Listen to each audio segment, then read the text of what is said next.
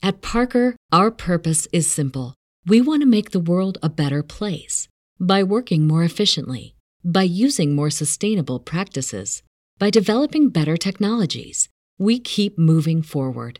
With each new idea, innovation, and partnership, we're one step closer to fulfilling our purpose every single day.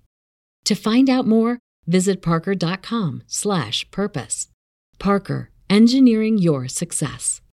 Say goodbye to your credit card rewards. Greedy corporate mega stores, led by Walmart and Target, are pushing for a law in Congress to take away your hard-earned cash back and travel points to line their pockets. The Durbin-Marshall credit card bill would enact harmful credit card routing mandates that would end credit card rewards as we know it. If you love your credit card rewards, tell your lawmakers, hands off my rewards. Tell them to oppose the Durbin-Marshall credit card bill. Hey, what's up, everybody? I'm Dr. Feigenbaum. I'm joined with Dr. Baraki. As always, today we're talking about testosterone.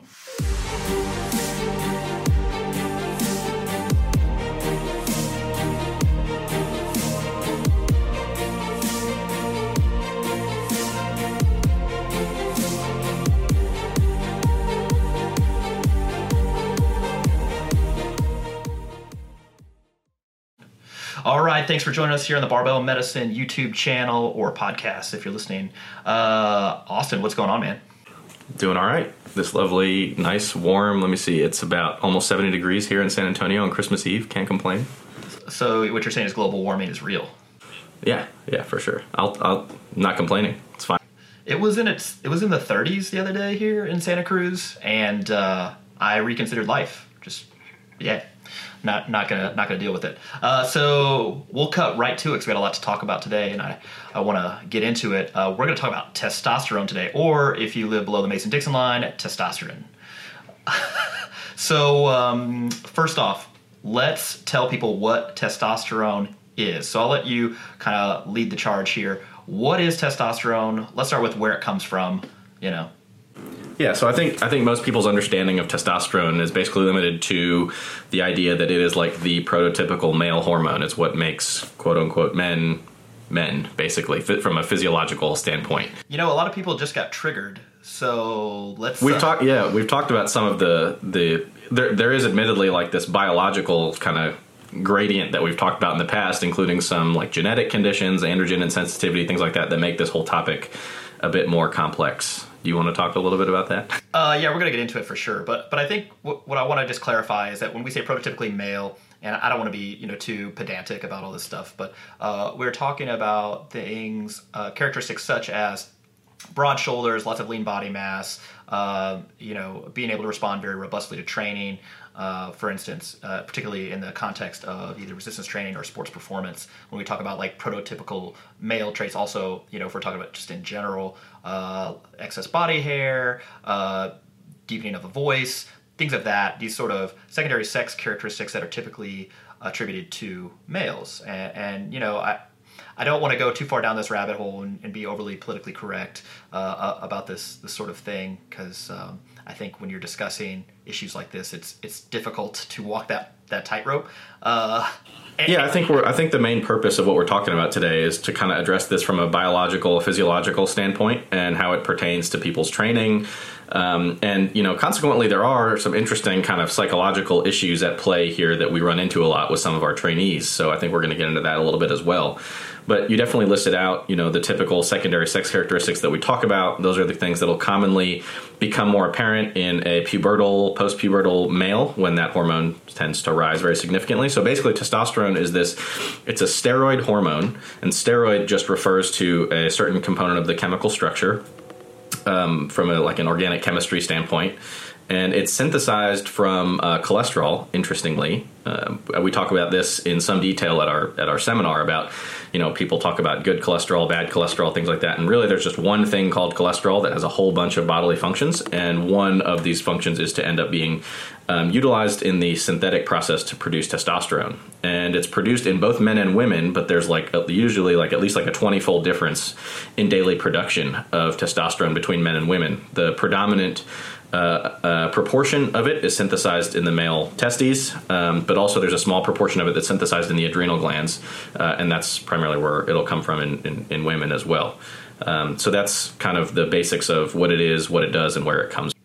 Right. So, and then it effectively, one of the more interesting things about testosterone, as far as its sort of function from the get-go, all fetuses are, the default programming is to become female, right? So no matter if your genotype is XX or XY or something in between, the default programming is to become a female unless told otherwise by the presence of testosterone. So if you have an XY genotype and you're functioning normally, you have this SRY region of the Y chromosome that effectively ends up allowing testosterone production to occur within the fetus to get the Leydig cells of the testes to also pump out a little bit of testosterone, which ultimately changes that default programming from female to male. And then, as we would expect with humans being more complex,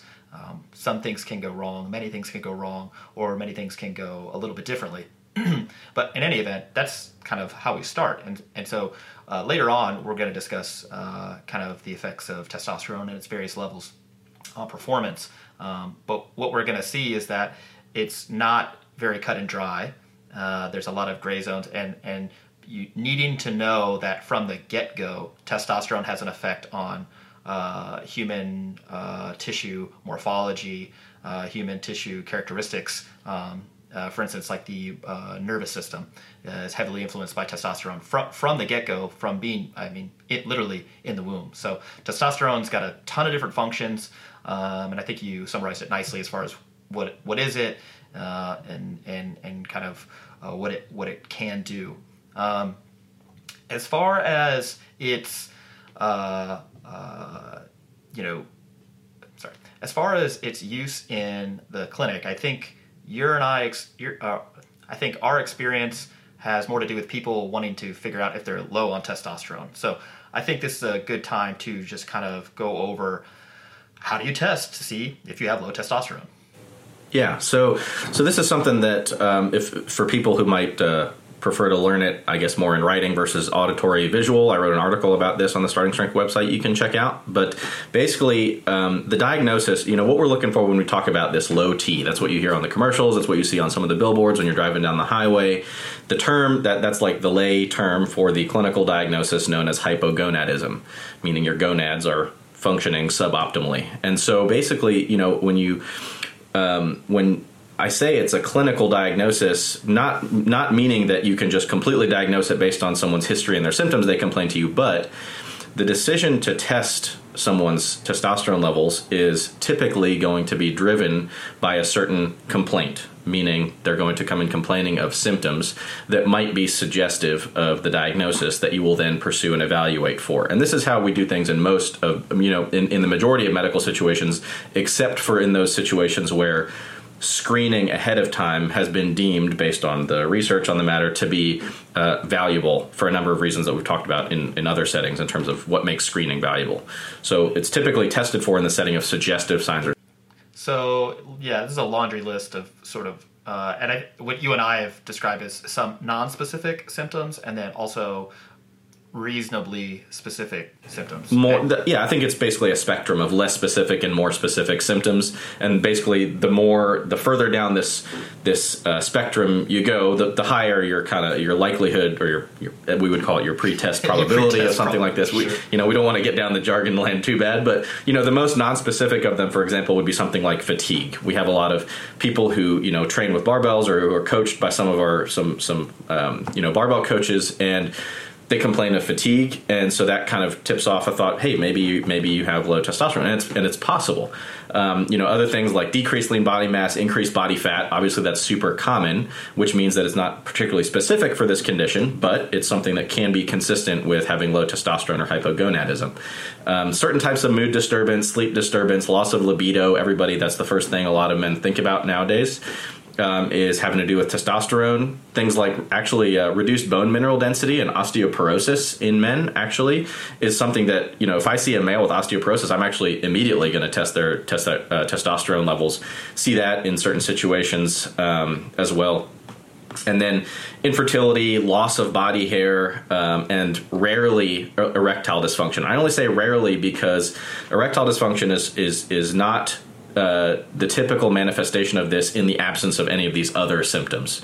So if you have such low testosterone to the point where you have erectile dysfunction as a result, it's typically going to be accompanied by a number of these other conditions. If your energy and your libido and all this other kind of stuff is fine and there's just erectile dysfunction present, it's pretty unlikely to be related to primarily testosterone-related causes. It's more likely due to things like diabetes and neurologic, vascular, or psychological causes as well. Yeah, that was actually, there was a bulletin released by the American Lipid Association, again, this is back in 2012, was suggestive that, when dealing with erectile dysfunction, one of the first screens should actually be for coronary artery disease or peripheral vascular disease, just as that's a very common presenting symptom. And again, in the clinic, people are, the physicians or healthcare providers going to be sussing out, like, okay, what is the cause of this ED, or what are the potential contributors. So is this like a mood disorder, for instance? Is this some anxiety? Is this, or more vascular or other cause? But yeah, I think we get a lot of people who are like, hey, I should just check my testosterone, right? Just to see what it is. And it's like, well, not necessarily, because if you don't have any symptoms, I'm not sure if I'd want to do anything about it anyway.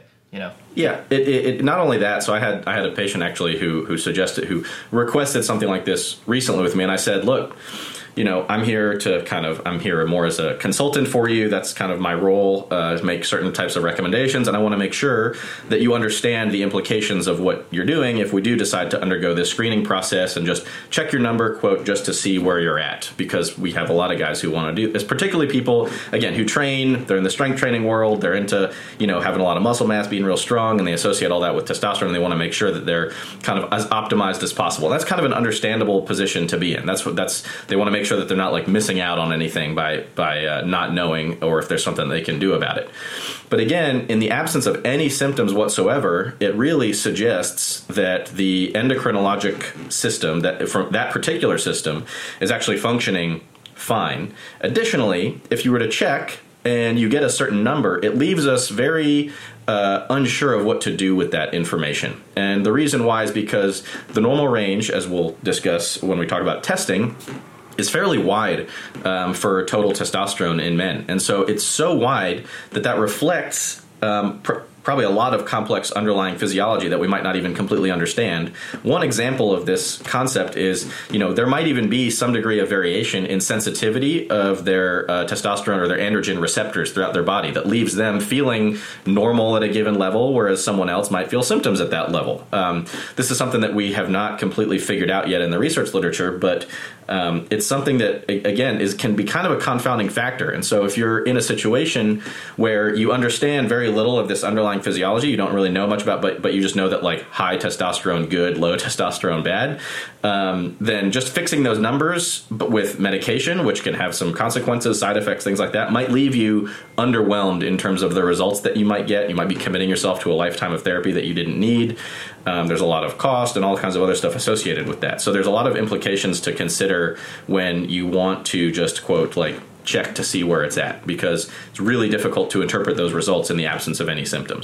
Yeah, right. And actually, so I did some digging just in preparation for this discussion, because that was actually my initial thought, is that there's a heterogeneity, or put more simply, a difference in both androgen sensitivity and number of receptors, for instance, that the testosterone would actually bind to at a very different level. And in fact, there's some reasonable evidence, in my opinion, that actually what is occurring. And I don't think that's the only reason for the wide range. And in fact, if you read the American Academy of Clinical Endocrinologists sort of, long-winded position stand on this, and they suggest that the range is due to a host of different factors. One, testing accuracy, that's a problem.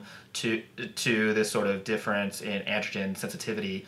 And so just to suss that out for the interwebs, that means somebody, if the range is 250 to 1200, for instance, which is going to be based on a lab, specific lab that you're getting tested at, the person who's got 1200, right? Everyone's like, oh man, I want that number. 1200 is so high. It's awesome. Yeah, well, he may be less sensitive, and in fact is likely to be less sensitive to testosterone and its subsequent effects than the person who's walking around at 400, for instance, or 300. And effectively, that's one of the reasons why the range is so wide. Because those two people have effectively the same biological profile. If the signaling pathway is kind of proceeding uninhibited, then they're if at the end range. So basically, the way testosterone exerts its effects is it circulates throughout the body.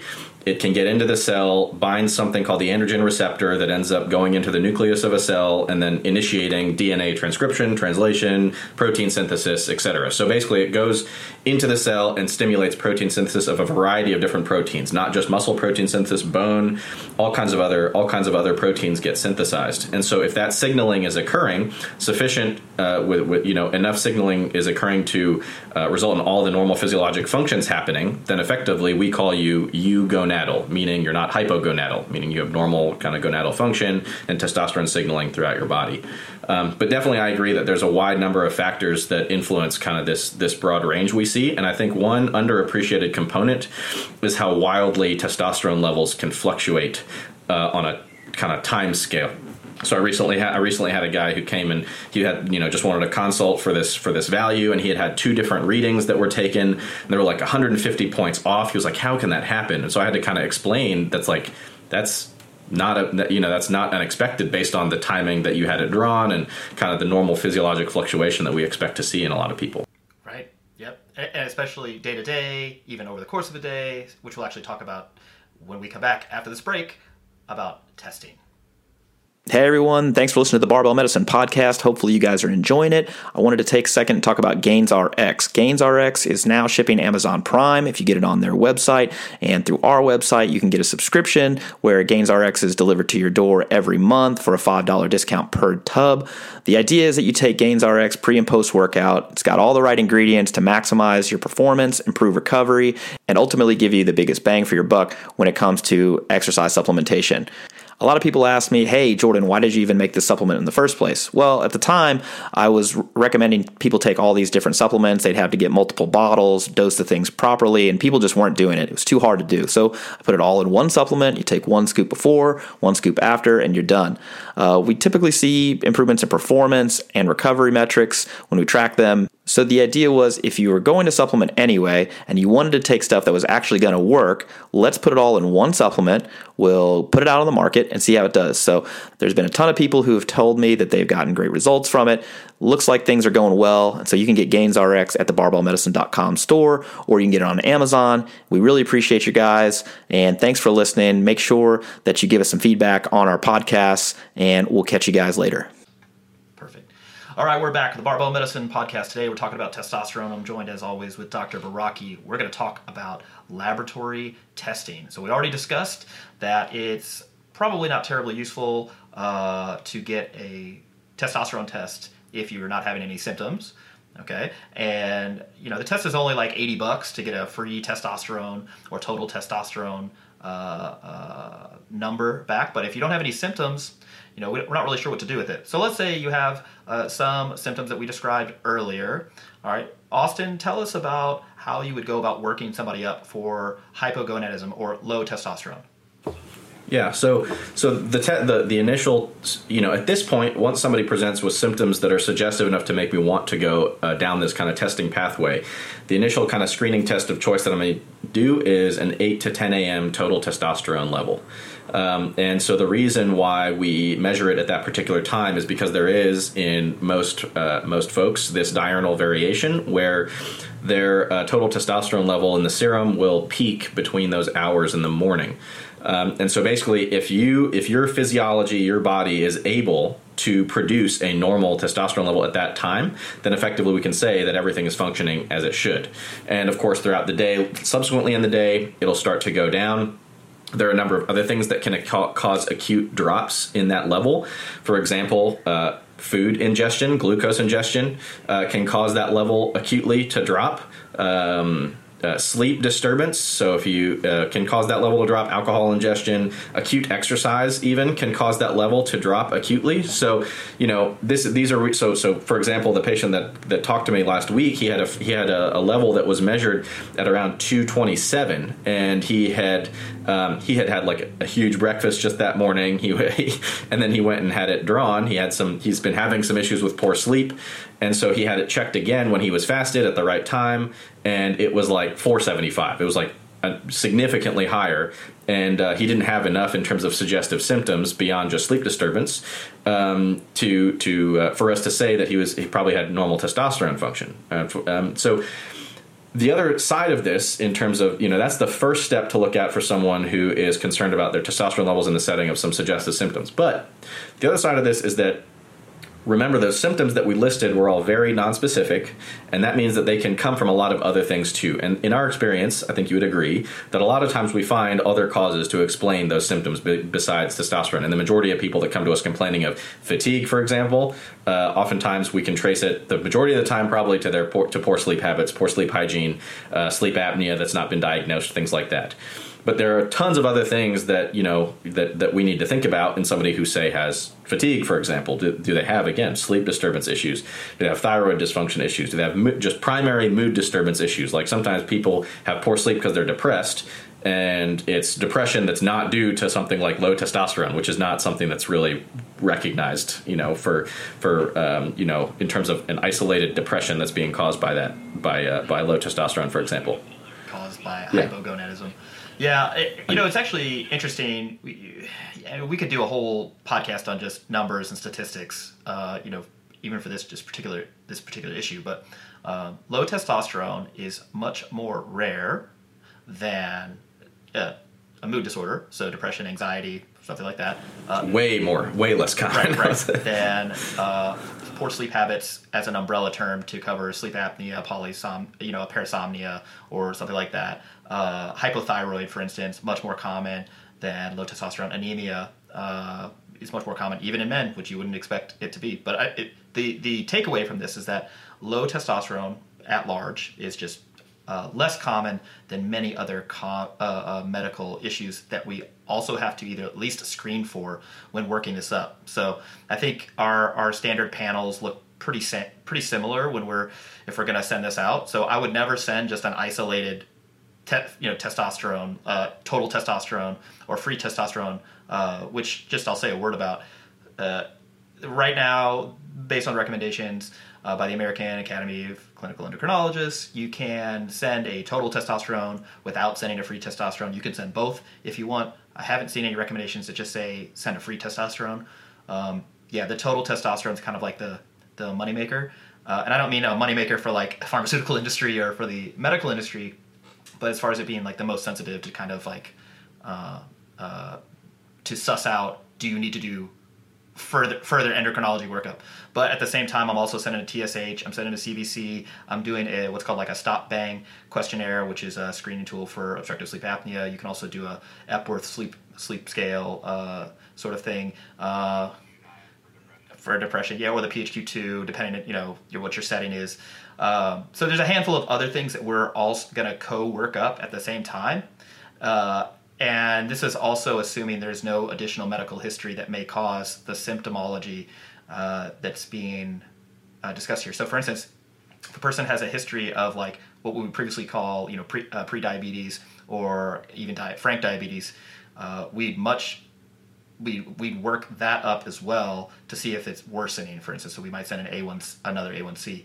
For instance, HIV, I've seen that before. Sure. I mean, certain types of cancers, autoimmune diseases, tons and tons and tons of stuff can cause this. Alcohol abuse, other toxic ingestions. So there's a laundry list of things that we also have to kind of co-work up once we decide to pull the trigger and go down this rabbit hole. It's not just let's check my total testosterone just for fun. And if it's lower than I think it should be, then I'll just go ahead and get some injections, and I should feel magically better. It's definitely more complicated than that. More nuanced, if you will. And you were waiting for that, but the thing is, some people would say, well, hey, look, doc, it's my money. Like, I just want to know the number, and what I want to reiterate to the people who are listening or watching is why, right? the number and the takeaway at the end of this whole thing should be you don't need to know that number unless you have symptoms, because it's not going to affect what you do in any positive manner. If the only thing it's going to do is hurt you.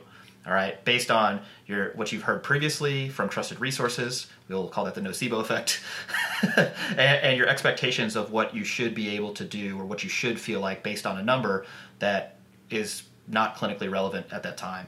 So, yeah, that's definitely a huge deal. So I think that out in the real world, when you see all these ads for low T clinics and stuff like that, and they're asking you, do you have this symptom, this symptom, this symptom, that are all super common, for example, they kind of set it up. They set up the expectations that they'll be able to treat you and just make you feel completely invincible when you go on their therapy, which from their standpoint is smart because it's going to get you in the door, and they're increasing your expectations to the point where they're bolstering both the therapeutic and whatever placebo effect they're going to get out of you as much as possible. Right. But we see it a lot in the lifting world where say we have somebody who's 18 or 19 or something like that, and say they like miss a rep on one of their squats, and that's like they're triggered to go get their testosterone checked, and it's like 400. Now somebody's like, well, you're 19, your testosterone should be 1200. Poisonous. Well, that's not true, and also it's going to significantly affect that person from a psychological standpoint, and subsequently affect their performance, because they are then subsequently going to attribute any setback to that number that they now know about, that they didn't previously know about, that probably has no clinical significance, and also it can actually result in impaired performance. And so this is actually something that we're kind of building an entire kind of portion of our seminar lecture around, kind of the role of kind of the brain, expectations, positive and negative, and how that can influence your performance, even your recovery, even your adaptation, actually, which is another super interesting side of this, is like it can actually affect the adaptation that you get out of whatever stress a person is receiving. Sure.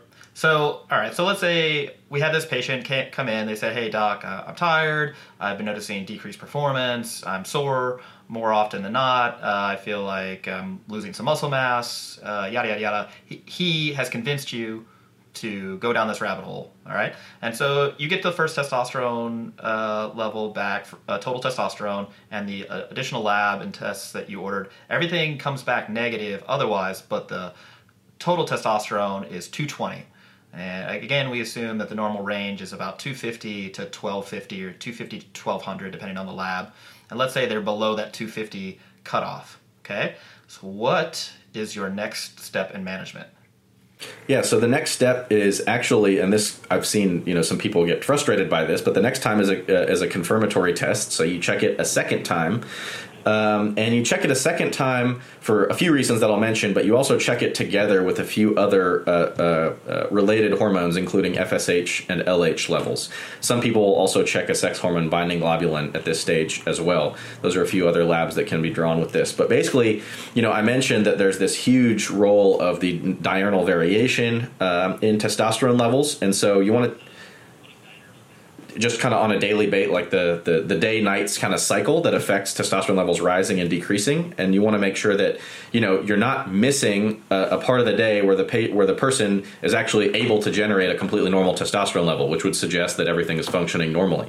There's also all these kind of other confounding factors that I mentioned. If they have like sleep issues, if they ate beforehand, there's a number of other things that can result in a false positive initial screen that you then can exclude after you prove that they have normal testosterone. Their ability to produce a normal testosterone level is intact on a subsequent test. So I've had that happen a number of times where the subsequent test ends up being negative, and a lot of times for these patients by then we've talked about this enough that they see it as a relief, because they're like, oh, I didn't want to have to go on this therapy for the rest of my life, and they see it as a good thing. Whereas somebody who's actually just fishing to try to get testosterone might be like, damn, I wanted it to be low so I could go on TRT and get huge. Yeah, well, but that's an interesting thing though. So you and I both see patients in many different states, and sometimes we don't have the benefit of seeing them in person, which would potentially be a different situation. But and a lot of the time we're inheriting other clinicians' sort of work here. So if you have not had this workup, this correct workup, it is very difficult to have different providers prescribe you TRT. So let's say you've been on testosterone replacement therapy for whatever reason, but you have not had this workup, this correct workup, which again requires 2 different readings of your total testosterone, a negative laboratory workup for any other thing that may be causing this. I personally wouldn't feel comfortable prescribing testosterone replacement therapy or other sort of hormonal therapy to somebody unless they've had this appropriate workup. And it's not that it's medically inappropriate, because I would hate to put, to throw some shade at our colleagues here, but it's just, it puts us in a weird position, because then what you have to do is you have to stop TRT for a substantial period of time unless you think that the clinical benefit is outweighed by what may happen in the interim. So what I mean by that is, if I had a patient come in who's only had 1 total testosterone test without the additional lab workup, without a second confirmatory test, okay, and they need a refill on their testosterone, right? I'm between a rock and a hard place. So at that point, I have to determine, well, if they go off of TRT for 3 months, okay, do I feel like something terrible is going to happen? If I don't, then at that point I have to tell them, hey, look, you got to be off for 3 months, all right? And we know that during that time that their body's testosterone production should come back online to the extent that it can, right? And they may live with some actual symptoms of hypogonadism if they were indeed hypogonadal before. If they weren't, and then we test them 3 months later, then we're like, all right, well, you didn't really need to be on TRT in the first place, which may be a win, but that 3 months can be not a pleasant experience for some folks. Yeah, and I think a lot of people don't necessarily understand the reasoning as to why that is, something that should be done. And I think a few examples might help to explain it. For example, let's say that you inherited a patient like that, and you ended up just continuing their TRT because they were on it when they came to you, despite not having sufficient evaluation before. And then at some point down the line, they get admitted to the hospital like in septic shock because they had HIV this whole time that nobody diagnosed, and that was what resulted in them having low testosterone and having a large proportion of these symptoms. That's huge malpractice. Like, you missed something very, very, very important. Alternatively, if you don't go through and you do the second step with repeating it, getting an FSH and an LH, things like that, those subsequent hormones that you also check help you to localize where the problem is. So, there are different types of hypogonadism depending on whether the problem is primarily in the brain, the hypothalamus pituitary gland, or whether it's localized more towards the testes as the primary source of testicular failure, for example, which is the less common thing that we would see, but the more kind of catastrophic that we wouldn't want to miss somebody who has primary testicular failure. And if that never gets evaluated and, years down the line, they find themselves say they're completely infertile, or they have some infiltrating autoimmune disease or something that's affecting, say, one of those glands that you never evaluated, those are also huge medical misses that should have been caught. So, it's easy for people who are not in the situation of making these decisions and prescribing these medicines to say, but here's my level, it was low, I clearly need to be on TRT, without kind of any understanding of the scope of what else could be going on that has not been ruled out that needs to be. Right. To add to that, again, if the FH or if the LH or FSH levels were through the roof and testosterone levels were still low, you're thinking, wow, is there some sort of, there's a handful of cancers that can do that. Yes, things that you don't want to miss, not just so you don't get sued, but ultimately to provide the best care to the patient. So we're not just being jerks, sitting on a mountain of testosterone, just, it's just that we want to provide appropriate, thorough care for these folks. Other things, and again, I do think this kind of drives the point home that it's not all roses and prosperity on the other side of this TRT thing. If somebody has some polycythemia, that is, their hemoglobin is through the roof, the viscosity of the blood's very, very high, and you get that on your initial workup, and you haven't screened them for sleep apnea, for instance, and they have untreated sleep apnea. Well, putting them on TRT puts them at risk for an embolism or a clot, potentially stroke. Yeah, really bad secondary outcomes that people aren't. It's not necessarily on the radar because they're thinking, well, my testosterone was low. That's why I felt bad. It's like, well, no, actually, your hemoglobin was 18. Your blood has the viscosity of like motor oil. Yeah, motor oil, right? And that's why your face is purple all the time. So yeah, it's more nuanced than that. I hope we've at least conveyed that take-home point to people, is that this is more complicated than, checking one number and treating that one number. There's a lot of other considerations that need to be made, and there's also, we need to make sure that that expectations and understanding and education is done appropriately. I think the point that you made earlier about the nocebo effect is one that actually deserves repeating, is that, again, when you tell somebody, no matter who you are, if you're in a position of authority, so this means if you're like a therapist, if you're a physician, if you're a coach, and you're telling somebody that, like you're doing some kind of amateur medicine and you're looking at this lab and you're like, oh man, I bet you must feel absolutely terrible with that testosterone level, for example. You say things like this, or it's no wonder that you missed your last rep, or it's no wonder that, you haven't put 200 pounds on your squat in the past 8 weeks. You're kind of reinforcing this negative kind of thought process that can have a number of downstream implications. And so you're actually doing harm by saying that stuff, particularly when you're not in a position where you can actually like assess and evaluate and just really think about these labs in the context of, the patient's symptoms and all the other things that need to be evaluated. Yeah, my general rule of thumb, it's not like most trainers or coaches are taking the Hippocratic Oath or anything like that, but on the other hand, the ACSM, who is effectively the authority on pre-exercise screening, right? So the recommendation for them, for people who need some pre-exercise screening, are those with a known cardiometabolic history. So those who have history of heart attack, stroke, stuff like that, pulmonary embolism, people who have history of diabetes, hypoglycemia that's symptomatic, stuff like that. If somebody has no history, effectively the ACSM says, yeah, they don't really need any sort of physician clearance prior to initiating exercise unless you find signs, symptoms that are suggestive of a disease that would require physician clearance. And so with that, the practitioner, the coach is actually kind of charged with monitoring, like, hey, is this person like safe to train? Like, so there's some sort of commentary that may be there, but ascribing a positive or negative sort of connotation to certain medical things when you have the role of a coach, I think is inappropriate in general, unless you are equipped to manage or work them up. So anyway, we're going to take a quick break. When we come back, we're going to find out how we treat those with low testosterone.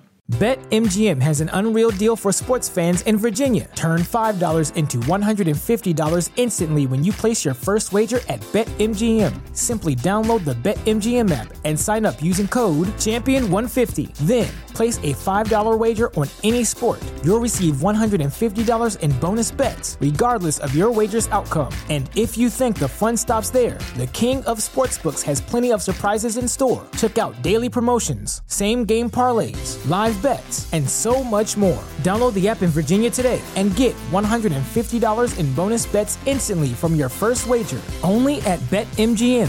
BetMGM and GameSense remind you to play responsibly. See BetMGM.com for terms. 21 plus only. Virginia only. New customer offer. Subject to eligibility requirements. Rewards are non-withdrawable bonus bets that expire in 7 days. Please gamble responsibly. Gambling problem? Call 1-800-GAMBLER. Promotional offer not available in Washington, D.C. Say goodbye to your credit card rewards. Greedy corporate mega stores, led by Walmart and Target, are pushing for a law in Congress to take away your hard-earned cash back and travel points to line their pockets. The Durbin-Marshall credit card bill would enact harmful credit card routing mandates that would end credit card rewards as we know it. If you love your credit card rewards, tell your lawmakers, hands off my rewards. Tell them to oppose the Durbin-Marshall credit card bill.